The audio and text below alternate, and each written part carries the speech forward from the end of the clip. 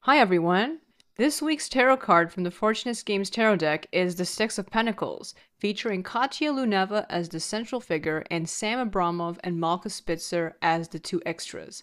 All of these characters are from my graphic novel, Sam New York. The Six of Pentacles shows Katya handing out coins to those who need them. Although Katya is not by any means wealthy, because she's a factory worker, she's very generous to her friends and family, sometimes to her detriment. Unlike Malka, who feels used up since she puts so much of herself into supporting her family, Katya takes a more detached approach, using her generosity as a way to learn more about others and enjoy the fruits of life. This is how she gets to know Sam and Malka better. Specifically, she gave them a lot of time and attention, which they both appreciate, albeit for different reasons.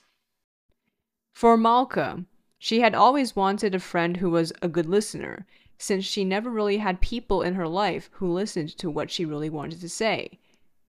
Sam, on the other hand, wanted a buoyant girlfriend with whom he could explore the city and do outrageous things with.